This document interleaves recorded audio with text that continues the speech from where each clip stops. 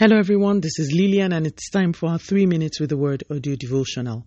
Today's topic is the battle of the voices, and our anchor scripture is taken from the book of Luke chapter 23 and verse 23.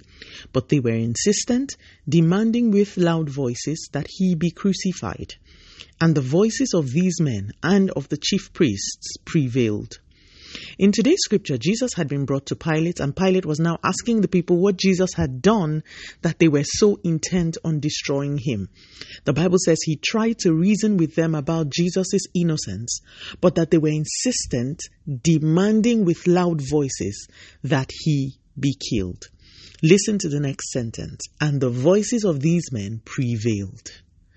Even though our story is set in a particular context, we live in a world of voices. At every point in time, there are voices speaking concerning you. Some voices are speaking for you. Others, like in the case of Jesus in today's scripture, are speaking against you. A lot of believers are not conscious of or are oblivious to the speakings that go on concerning them, especially in the spiritual realm.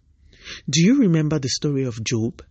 Job was on his own when conversations that would drastically alter his life and destiny were going on in another realm. Those conversations, those voices, eventually manifested in series of calamities that befell Job.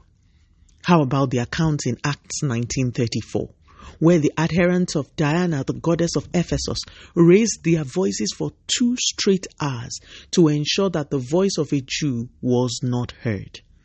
There are voices that are targeted at drowning out your voice, your relevance, your message, your destiny. The only way to counter such voices speaking against you is to silence them by a superior voice. Thank God the Bible tells us in Hebrews 12:24 that the blood of Jesus has a voice. Arise this morning. Do not be ignorant anymore. Begin to silence those voices speaking against your life, your children, your marriage, your ministry, and your destiny. The enemy is not quiet. The Bible says he is standing in the spiritual accusing you with words. Silence his accusations by the blood. Silence the voices speaking against you, and do not let them take effect in the physical realm. Let us pray. Father, in the name of Jesus, thank you so much for your word. Thank you also for your blood that speaks mercy and peace. Thank you that you have not left us voiceless in the spiritual realm. Today, Lord, we silence by the blood every contrary voice speaking against our lives, our destinies, our families, our homes, our ministries, and our children.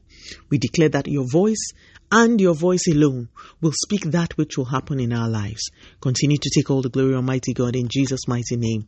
We have prayed. Speak to you again soon. If you are blessed, please drop me a line on audiodevotional@yahoo.com or on our website at www.3minutesaudiodevotional.com. You could also follow us on Facebook, Instagram, YouTube, and Twitter at 3 Minutes Audio Devotional. Remember, wrapped up in God's Word is all you need for your change to come. Love you and bye.